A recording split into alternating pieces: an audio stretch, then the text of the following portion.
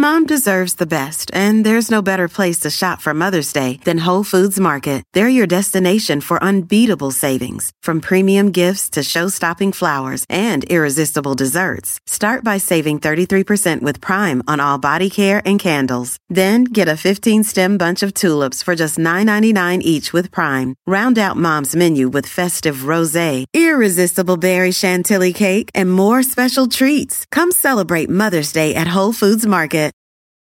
If a friend asks how you're doing, and you say, I'm okay. When the truth is, I don't want my problems to burden anyone. Or you say, hang it in there.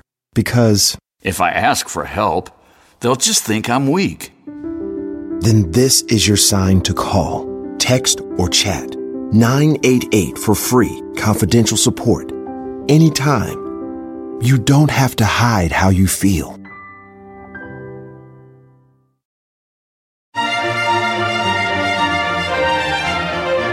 Hi everybody, this is Monica Reinagel. Welcome back to the Nutrition Divas Quick and Dirty Tips for eating well and feeling fabulous. As anybody who's ever lost a lot of weight, like say 20 pounds or more, will tell you, the first 5 come off so easily and the last 5 are the toughest. You're still doing all the right things, you're eating less, you're moving more, but all of a sudden, it stops working. The scale won't budge, or the tape measure, or whatever it is you're using to measure your progress.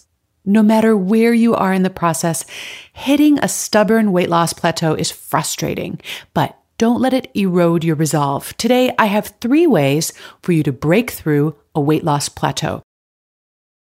In order to lose weight, of course, you need to cut back on your food intake. And if you do that for long enough, your body may play a nasty trick on you.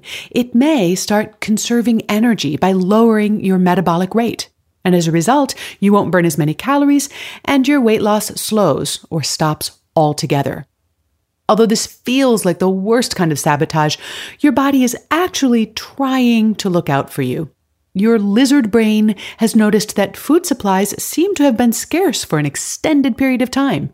And so it's trying to increase your chances of survival in case the famine continues. Of course, when you're trying to lose weight, this is not very helpful. You're really stuck between a rock and a hard place. You could try eating even less in order to nudge off more weight, but that just confirms your lizard brain's suspicions about the dwindling food supply. Or you could eat more in an effort to restore a more robust metabolic rate, but that's hardly going to help with weight loss.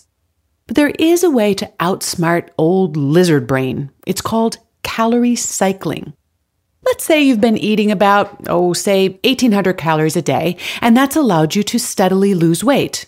Now, suddenly, it's not working anymore. Well, rather than trying to eat even less every day, try alternating higher and lower calorie days. For example, you could alternate between 2,000 calorie day and 1,200 calorie days. Over the course of a week, you'd end up trimming an extra 1,400 calories, but the higher calorie days should help keep your lizard brain from panicking and your willpower from flagging. And for more tips on how to eat less without feeling hungry, check out my episode number 126. So what are the advantages of calorie cycling? Well, first of all, the higher calorie days keep your metabolism from slowing in response to sustained calorie restriction. And secondly, many people find that this sort of regimen feels easier than constant restriction. Although you may feel hungry on your low intake day, you'll always have a higher intake day to look forward to. In fact, you could even try alternating higher and lower intake days without even reducing the total number of calories for the week. So in this example, you could alternate 2,000 calorie days with 1,600 calorie days. Even without a net reduction in calories, just switching it up might be enough to knock you out of a metabolic slowdown. Now, I want to point out calorie cycling clearly isn't for everyone, and I'd encourage anyone considering it to check in with their doctor or their nutrition professional first. Those with diabetes, hypoglycemia, people who are pregnant, or anyone with a history or a risk of eating disorders are not good candidates for this technique. And aside from any health issues, some people may simply prefer and be more successful with a more traditional approach. Honestly, as long as what you're doing continues to work, I'd stick with that. But should you hit a plateau, calorie cycling might be something to try. My second tip is to shake up your exercise routine. Of course, you can lose weight without exercising, but exercise can help those pounds come off more quickly. However, when it comes to exercise, that darned lizard brain thwarts us once again. If you do the same workout routine over and over again, your muscles will learn to perform those motions using less energy. That means you burn fewer calories. Oh, and by the way, those calories burned displays on the gym cardio equipment are notoriously inaccurate. In any case, you can maximize the benefit from your exercise sessions by mixing it up. Try some new classes or a different cardio machine, or even a different program on your favorite cardio equipment. And the best program for fat burning? Interval training. Now, if you're somebody that prefers low-tech exercise like walking or jogging, try to find a new route that involves some extra hills, or work some 60-second sprints into your routine. For more on making your workouts do more for you, check out Get Fit Guy's fantastic podcast. So my final tip isn't so much about changing the speed at which you're losing weight as it is about reframing how you look at it.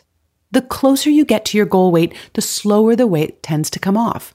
Now, if you're thinking of your goal weight as a finish line, this is supremely frustrating because it feels like you're never going to get there.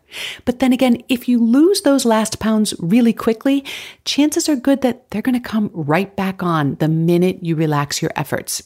So rather than trying to sprint across that finish line, think of those last 5 pounds as your cool down. By losing the last of the weight more slowly, you're actually making a gradual transition, both mentally and physically, into your long-term maintenance phase.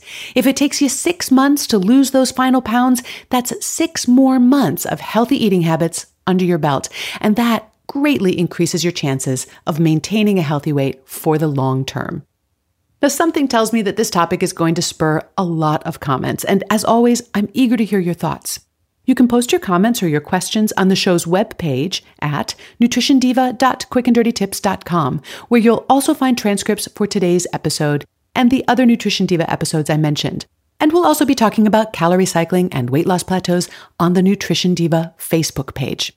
If you're not already a subscriber, be sure to sign up for my free weekly newsletter, which includes more tips, recipes, and answers to listener questions. Now have a great week and eat something good for me.